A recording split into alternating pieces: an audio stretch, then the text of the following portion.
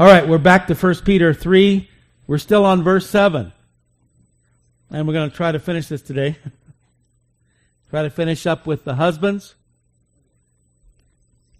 We could obviously spend weeks and weeks just on this subject of marriage, so we're not going to be able to cover all the little intricacies and nuances, but hopefully just some basic fundamental principles that will help everyone in their marriages and help those who are not married making right choices and right decisions. We've already covered for several weeks the role of the wives in the marriage.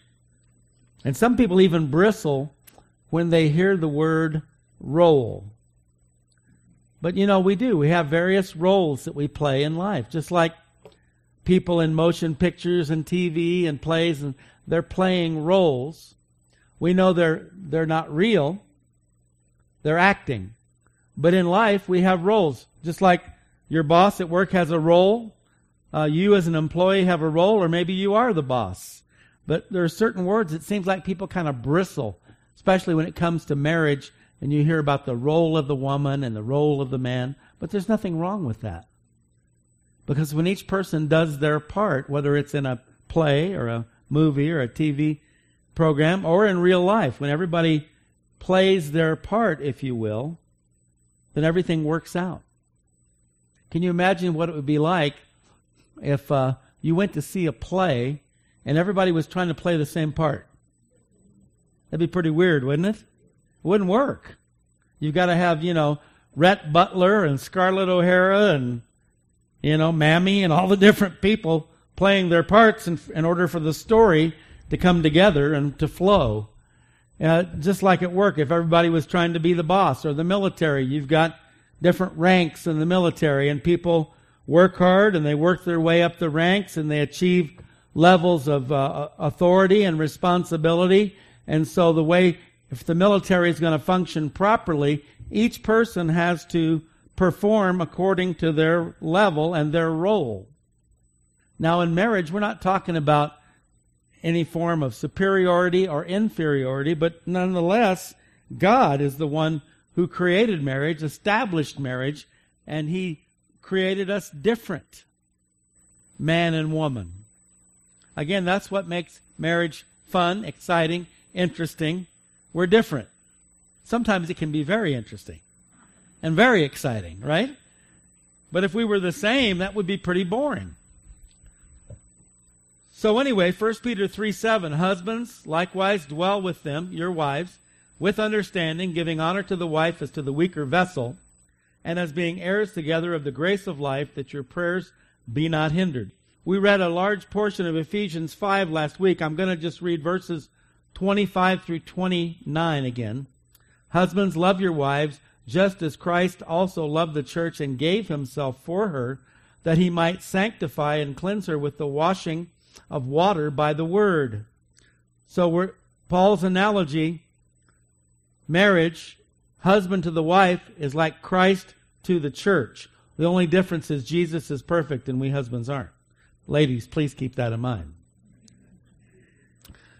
Okay, verse 27, that he might present her to himself a glorious church. So Paul, he goes back and forth in this passage between earthly marriage and the relationship between Christ, the bridegroom, and the church, the bride of Christ.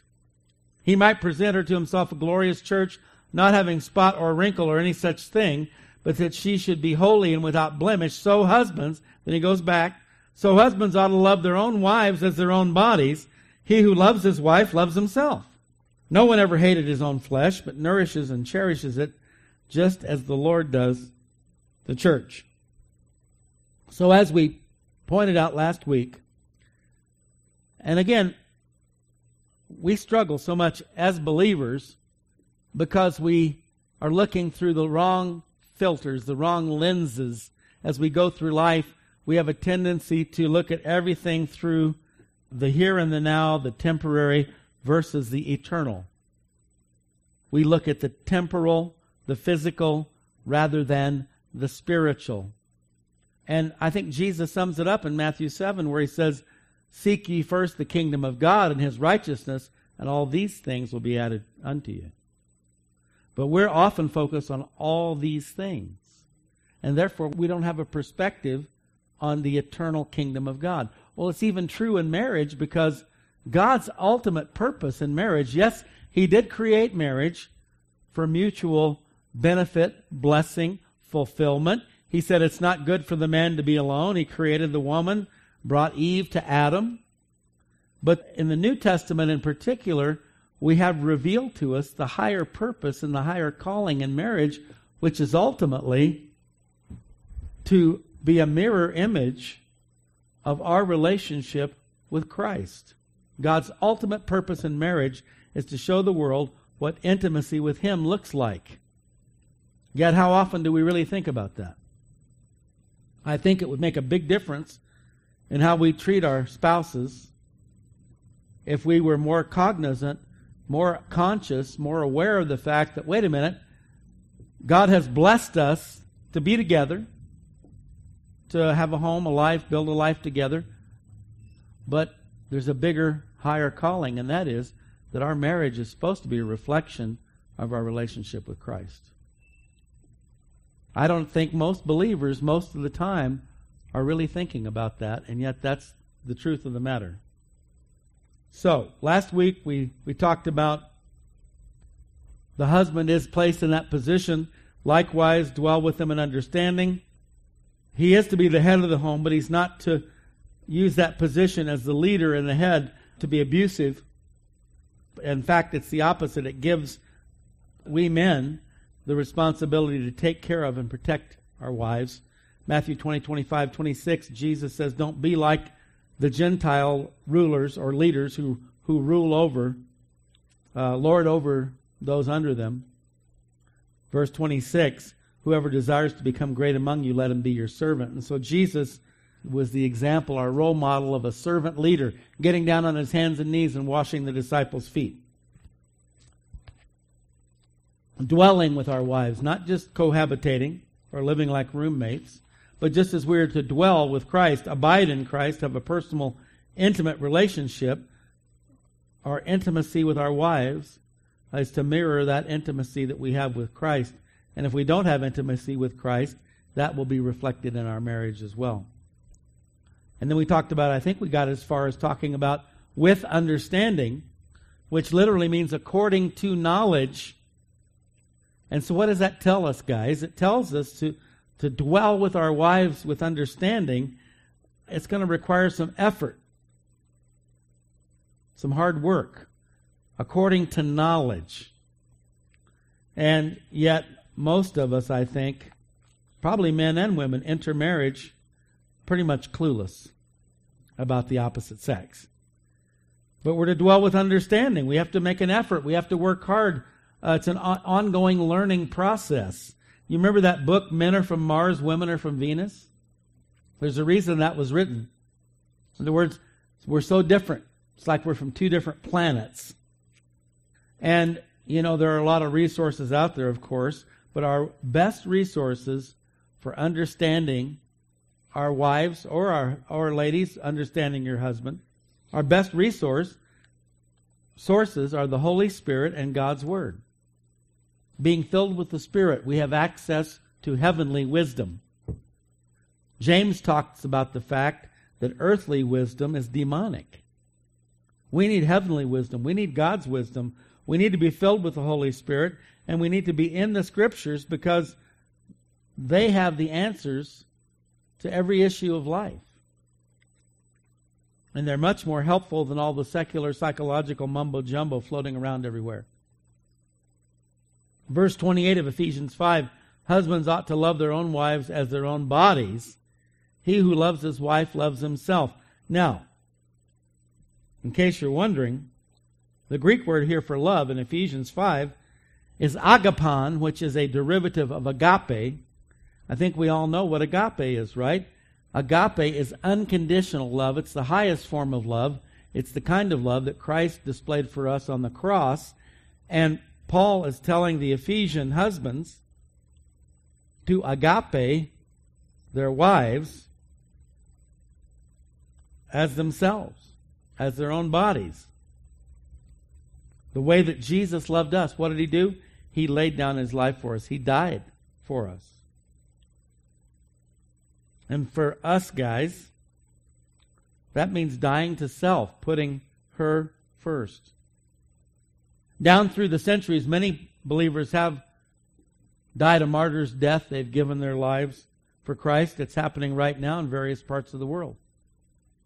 But Jesus didn't mean, when he said, deny yourself, take up your cross and follow me, that didn't mean that every single believer would die a martyr's death. But it did mean that every single believer is expected by Christ to die to self. That is the cross of Christ. Yes, he suffered tremendously, physically. He suffered emotionally, spiritually. But the cross of Christ is the cross of self-denial. Father, nevertheless, not my will, but thy will be done. It's turning from a life of selfishness to a life of selflessness. And no place in our lives is it more important than in our marriages. Husbands ought to love their own wives as their own bodies. Let's be honest, guys. We do absolutely love ourselves unconditionally, don't we? Do you ever look in the mirror and say, you know what? I do not like the way you behave today. I'm not going to feed you dinner. You ever done that? I doubt it. We take good care of ourselves, don't we? And Paul says we're to love our wives as we love our own bodies, not withholding anything from them. In fact, if we treated our wives the way we treat ourselves, everything would be hunky-dory, wouldn't it? How often have we told the wife, sorry, honey, we can't afford that, and then we go out and get something for ourselves, right? 5:29 of Ephesians, for no one ever hated his own flesh. Again, we know that there are some who have emotional issues, mental issues, spiritual issues. We do unfortunately have suicide as a major issue in our society today. But by and large, under normal circumstances, no one ever hated his own flesh, but nourishes and cherishes it just as the Lord does the church. So what is Paul telling these husbands here? And God is speaking through Paul. He's exhorting us to nourish and cherish our wives just as he nourishes and cherishes his bride, the church. How does he do this? First of all, he feeds our spirits with his word. The word of God is our spiritual food. Secondly, he comforts, encourages, and guides us with his Spirit. Thirdly, he values or cherishes us so highly that he sent his only Son to die on the cross for us. These are the things that God does to nourish and cherish his bride. And so this should be our guide in how we treat our wives. Verse 26 of Ephesians 5, that he might sanctify and cleanse her with the washing of water by the word. So even as Jesus washes his bride with his word, we are his bride, we're to minister to our wives, sanctifying and cleansing them with God's word. And so, this is a very convicting passage, isn't it? Our wives' spiritual well-being is our responsibility, as well as their physical well-being and their emotional well-being. There's an old expression, a good husband makes a good wife. And again, it can work both ways. There's the universal spiritual law of sowing and reaping, Galatians chapter 6. Whatsoever a man or woman soweth, that shall he also reap. We sow good seed into the lives of our husbands, our wives, and other people near and dear to us. It'll bring forth good fruit. Now we have to know, when you plant a seed, you don't plant it one day and then wake up the next day and you already have a plant, right? It takes time. There's a process. Sadly, sometimes, probably far too often, people may start out planting good seed, but the results don't come quickly enough, and so they give up. And that's why Paul says in Galatians 6, if we don't grow weary in well-doing, in due season we will reap a harvest. So there's perseverance required. And I know of cases where husbands or wives have persevered for a lifetime, 40, 50 years of marriage, and didn't see that other person come to Christ until almost the very end. So it takes time, and some seeds take longer to grow and mature than others. So next, he says, giving honor to the wife. Back here in 1 Peter 3:7. The Greek word is timon, honor, and it's a term used to describe the value of a precious stone. Giving honor, timon, the same honor that you would give to a precious diamond, ruby, emerald. You guard it, you protect it, you treasure it. And that's how husbands are to treat their wives. And it's interesting, I don't know, it's been quite a few months, maybe a year more, I don't know how long, that the Holy Spirit started putting it on my heart to pray for my married children. And a lot of the things that we're seeing here, I had not been reading through 1 Peter at the time, or Ephesians 5, but the Lord just put it on my heart to start praying for them, that they would treasure one another, cherish one another, appreciate one another, and so forth. And that's exactly what the Scriptures teach that we are to do. And you see, it's not a feeling or an emotion, it's a choice, it's decision. To cherish them, to treasure them, to appreciate them. And when we make a conscious effort to do that, it's going to affect the way we treat each other, isn't it? Proverbs 31:10. Who can find a virtuous wife? Well, that's interesting, written thousands of years ago. One might have thought that in ancient times, virtuous wives were a dime a dozen. But apparently not. Who can find a virtuous wife? For her worth is far above rubies. Oftentimes, it's sad that we tend to focus on the negative qualities of our spouses, right? But it would really be helpful if we would spend more time focusing on their good qualities. You might, even if you have to work a little hard to find them. But the more we can remind ourselves of the good qualities, the virtues that they have, the more we can appreciate them, and the more that we appreciate them and treasure them and cherish them, I think it's going to bear good fruit in their life and in our marriage. Honor to the wife, giving honor to the wife as to the weaker vessel. And this really where a lot of ladies freak out when they read this, but it doesn't mean what you think it means. Women are more fragile and delicate when it comes to their physical makeup. I know, again, we live in a day and age where there's an all-out war on gender and an attempt to blur the lines, to make men like women and women like men and create a genderless society. But that's not the way God made us. And I hate to always be ragging on the public school system, but this is one of the primary places where this is happening.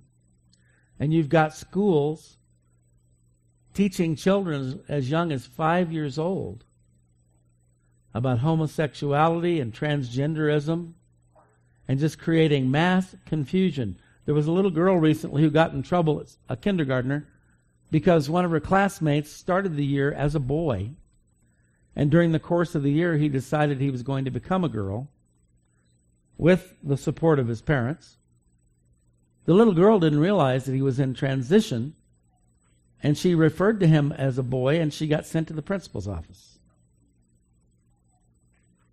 Satan is hard at work trying to totally confuse people today, and if you haven't noticed, he's doing a pretty good job. But the way God has made women, again, because of the role that they're to play, historically, traditionally, biblically, women have always been the creators of beauty. For the most part, you find that women are the ones who have the knack for decorating in the home, making things look nice, keeping things looking nice. And that is not something to be embarrassed about or to be ashamed of. Being creative, having an eye and a flair for beauty. Women have been the ones to nurture and nourish, where men have been the fighters, traditionally, historically, biblically, the protectors, and by and large, men tend to be larger, stronger, and more suited to that role. It doesn't make one gender better than the other. It simply means, you're not going to take your Ferrari out and go four-wheeling. For one thing, Ferraris are not four-wheel drive, and for another, they're not made for off-road use, and you could take a $150,000 Ferrari out off the road and destroy it and nothing flat. And yet, which one's more valuable, a $50,000 four-wheel drive Jeep or a $150,000 Ferrari? That Ferrari, you keep it in the garage, you keep it cleaned and polished it, you just go out and kind of look at it, right, and enjoy it. But you're very careful about how you use it, how you drive it. It's more fragile. But it's not inferior by any stretch of the imagination. And because of the fact that women are created to be nurturers, creators of beauty, I mean, most of the time, when kids get hurt, who do they call for? Who do they run to? Mom, right? Because dad's going to go, get over it. Wipe it off.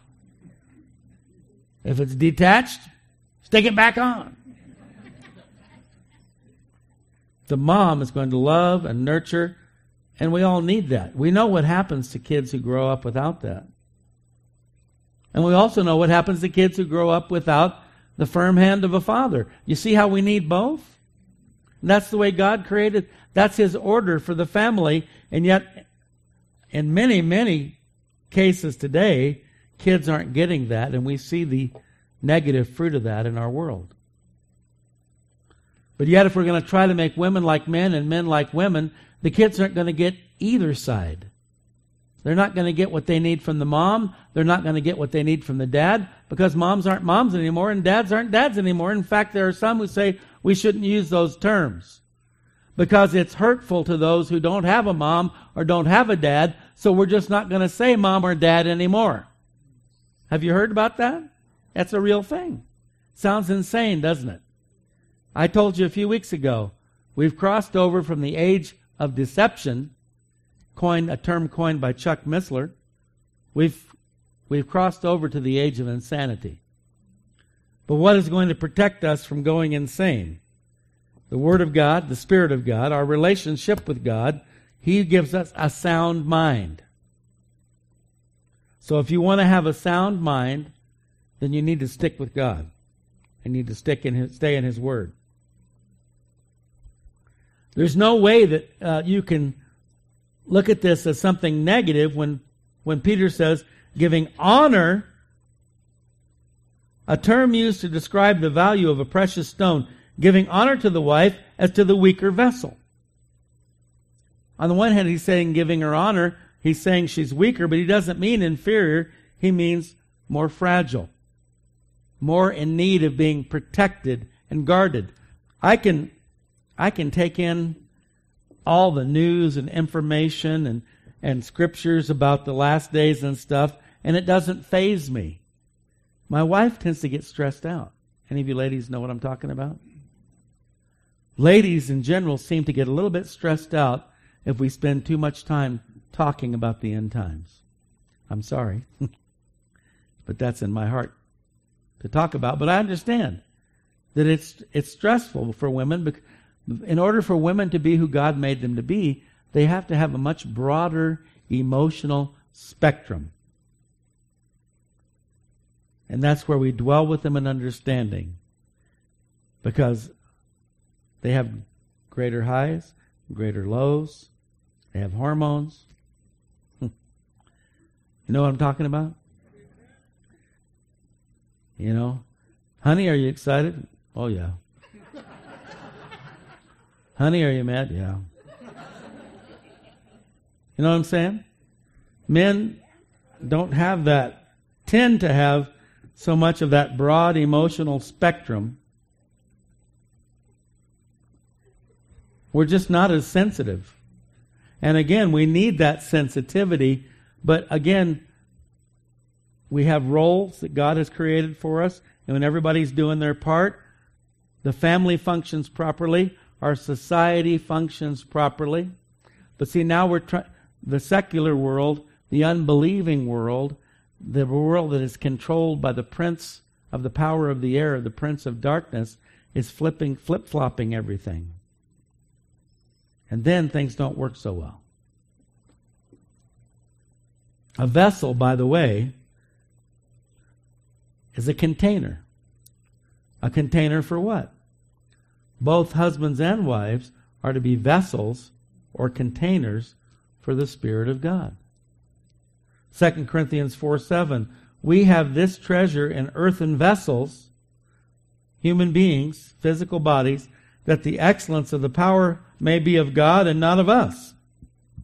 What is the treasure? In verse 6 it tells us it's the light of the knowledge of the glory of God. God places within us, earthen vessels, imperfect, flawed, the light of the knowledge of the glory of God, that the excellence of the power may be of God and not of us. And so both men and women are to be vessels of the light of the knowledge of the glory of God. And so when Peter says honor her as the weaker vessel, he's saying guard her, protect her, because she is a container for the Spirit of God just like you are. And it's your job to watch over her and to protect her. And this is confirmed by what Peter says next, as being heirs together of the grace of life. Men and women both have the same inheritance in Christ, the grace of life.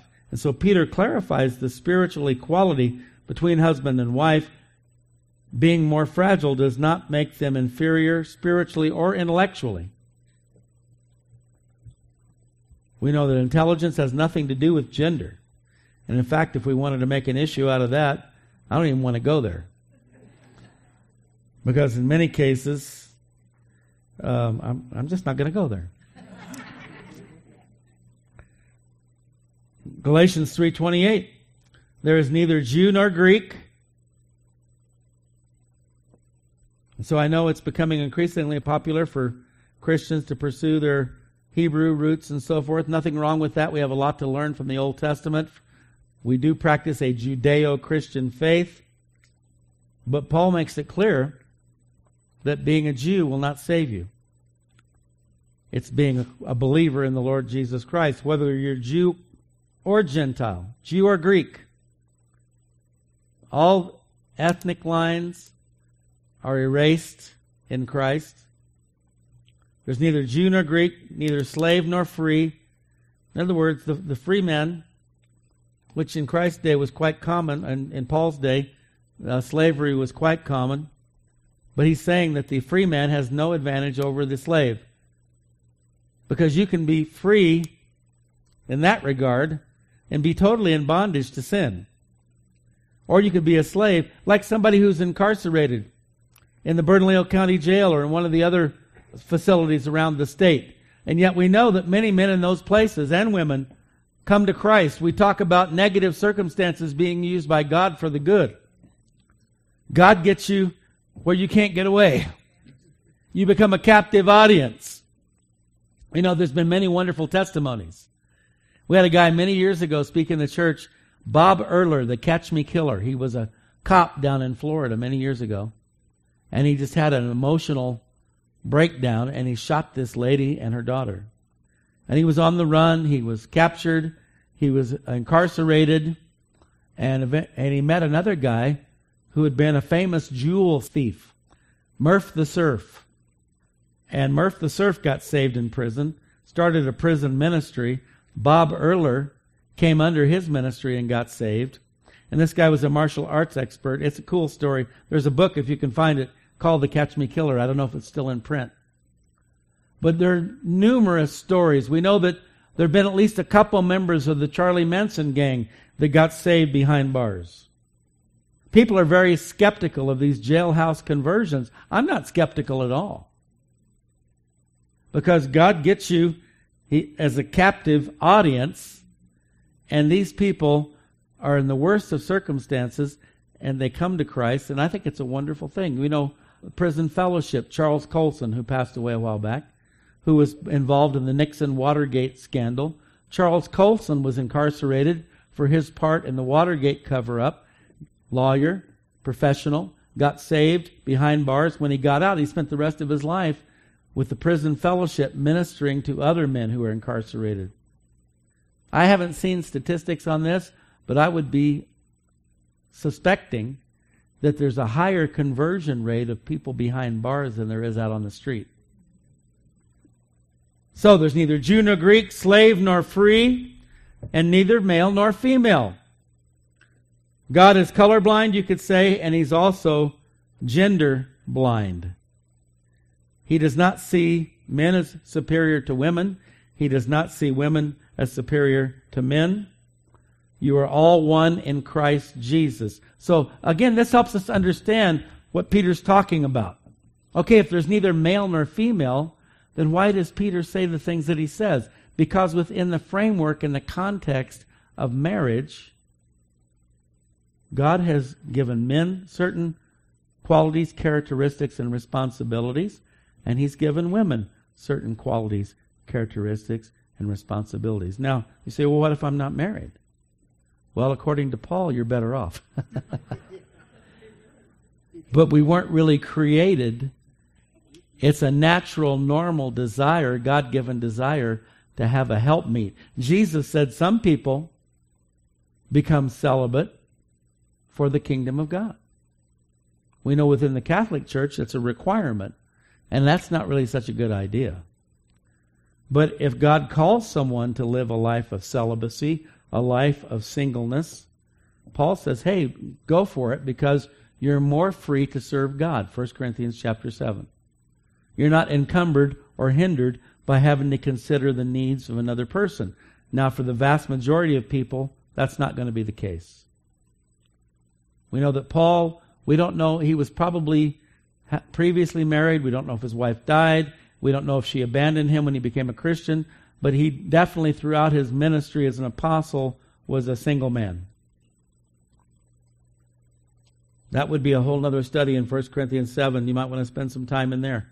Another good passage on marriage. Okay.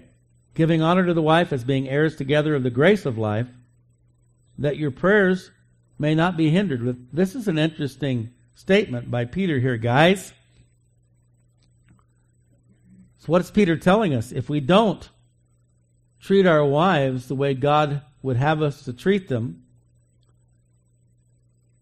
then it could have a negative impact on our prayer life.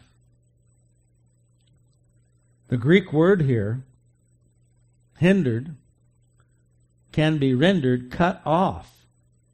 It's kind of like God saying, talk to the hand. I see how you're treating your wife, buddy. Talk to the hand.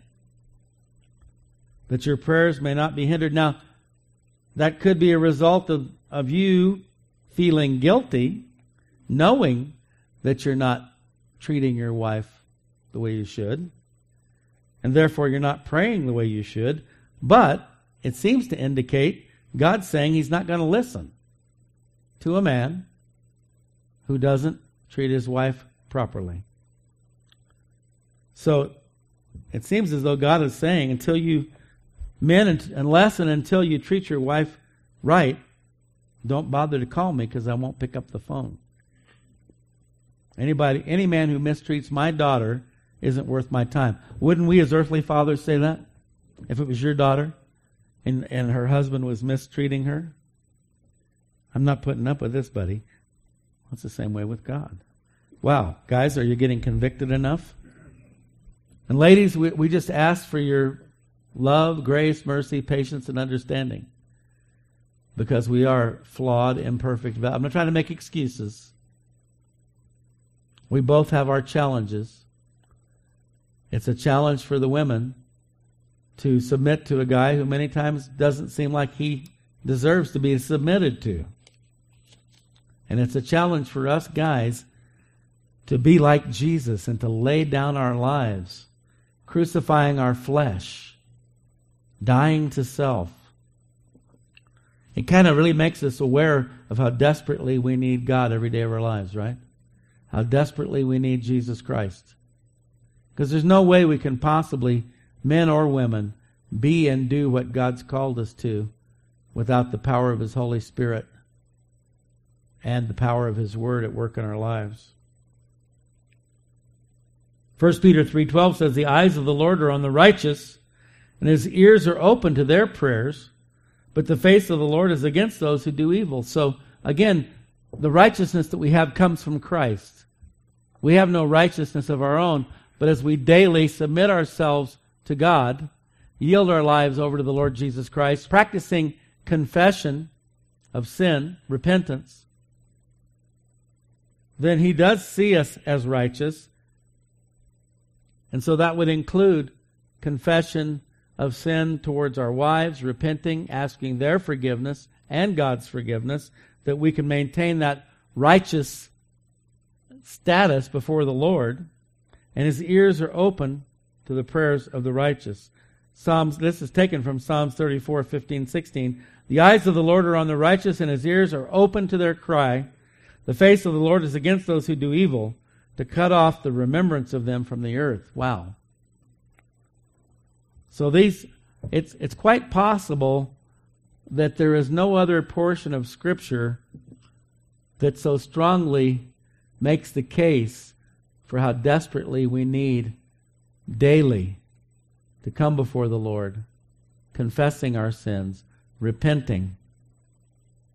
And in the book of James, chapter 5, it says, "Confess your sins one to another, that you might be healed." And so, in a really open, honest marriage relationship,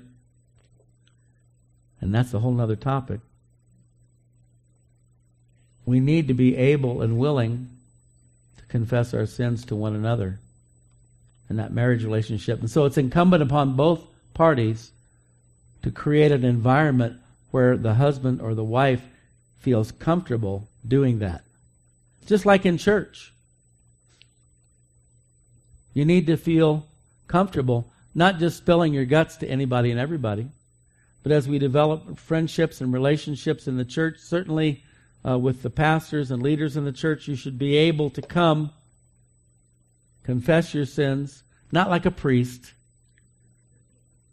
but there are times when it's important and it's appropriate to do that. Confess your sins one to another, that you might be healed. Yes, confessing before God first and foremost, and we don't need a human mediator. Christ is our mediator. But the Bible does speak of that, and so there are times when we need to tell somebody, who more so than our own spouse. Martin Luther had some good comments on marriage. He said, "Married folk are not to act as they now usually do. The men are almost lions in their homes, hard toward their wives and servants. The women, too, everywhere want to domineer and have their husbands as servants. It is foolish for a man to want to demonstrate his masculine power and heroic strength by ruling over his wife. On the other hand, the ambition of wives to dominate the home is also intolerable." I think Luther covers it pretty well. He strikes a pretty good balance there. It's also been said a happy marriage is the union between two good forgivers. You know, that's one of the major problems in many marriage relationships and relationships in general. Unforgiveness. We're called upon by the Lord to forgive. And you know what? This might sound a little weird, but even if the other person is not displaying true repentance, even if the other person has not asked for your forgiveness, in order to keep your heart right and your heart pure before the Lord. What did Jesus say when he was hanging on the cross? Did any of those soldiers look up at Jesus and say, Lord, I'm really sorry that I crucified you? No. They were down there casting lots for his garments, right? They were having a good old time. But what did Jesus do? He looked down and he said, Father, forgive them, for they know not what they do. You see, sometimes people know not what they do, but yet we still have a responsibility as followers of Christ to forgive. Because if we don't, bitterness, resentment, unforgiveness, these things well up in our hearts and minds, and it poisons us. You ever heard that old expression, cutting off your nose to spite your face? When we harbor unforgiveness, that's what we're doing. We think, I'm gonna get them one of these days. This isn't over yet. Vengeance is mine, saith the Gare. No, vengeance is mine, saith the Lord. See, God is the only one worthy of exacting vengeance on anybody, because he's the only one who's perfect. What did Jesus say to those Pharisees who were condemning the woman caught in adultery? He says, okay, they all had their rocks, they were ready to stone her, and they were trying to trap Jesus. And Jesus says, okay, let he who is without sin cast the first stone. What happened? They all threw down their stones and walked away, because they knew that they all had sins of their own. So forgiveness. A happy marriage is the union of two good forgivers. Not two perfect people. Not two people who see eye to eye on everything. Not two people who like all the same things. But two people who are good forgivers. You see, God created man, right? Then he created woman. And then he created marriage. You know, it doesn't matter what it is, whether it's a human being, automobile, appliance, a computer, a musical instrument, what have you. No one knows better how to keep it functioning properly and performing at its best than the one who created it, right? What if you get a new electronic device or appliance or something and you can't get it to work right? You call the 800 number, right? And you get a service tech on the line who tells you, okay, unplug it, wait 30 seconds, plug it back in, right? Troubleshooting. You call up somebody who knows more than you. Ultimately, who is it that knows more than us? It's God. And so, God created man, he created woman, he created marriage. So what do we do when we need help? We call on him. How much more does our Heavenly Father know best how men and women can dwell together in love, peace, harmony, unity, and tranquility? Who are you going to call? Oprah? Dr. Phil? Dr. Seuss? Hop on Pop? God knows. He made us. He knows how we function best. He is the builder. He's the maker.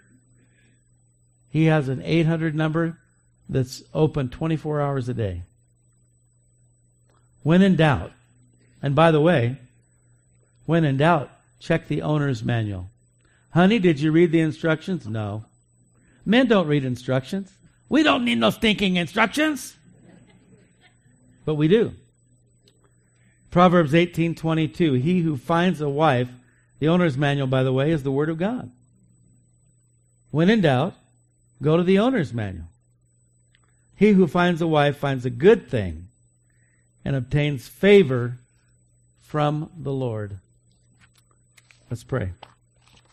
Father, we thank you that you have given us guidance, direction, instruction, wisdom from your Word, that you have made available to us the power, the strength of your Holy Spirit to speak to our hearts, to empower your Word, that it would actually impact us in a significant way, that it wouldn't just be reading words on a page and having an intellectual encounter with you, but it goes beyond that, that you touch our hearts, our minds, our spirits. And Father, if we will really read your Word, study your Word, meditate upon your word, take it to heart. You will show us how to be good husbands, to be good wives, how to treat one another properly in order to have healthy, fruitful, fulfilling marriages and families. So I pray for the husbands here today, the wives, and those who aren't married as well. Whatever our station in life is at the moment, Father, help us not to take one more step without seeking your wisdom and guidance, without checking the owner's manual, without calling the 800 number. Lord, forgive us for the times when we look to human insight and understanding, secular psychological books and information. Lord, we should be looking to you, and we ask you to help us to do that. And I want to pray for every marriage here today, Lord, that you would just do a mighty work, healing, strengthening, protecting the marriages in our church, the families. Lord, that we could dare to be different, swim upstream, go against the grain of this world. And Lord, just be the men and women of God that you've called us to be. We pray this in Jesus' name. Amen.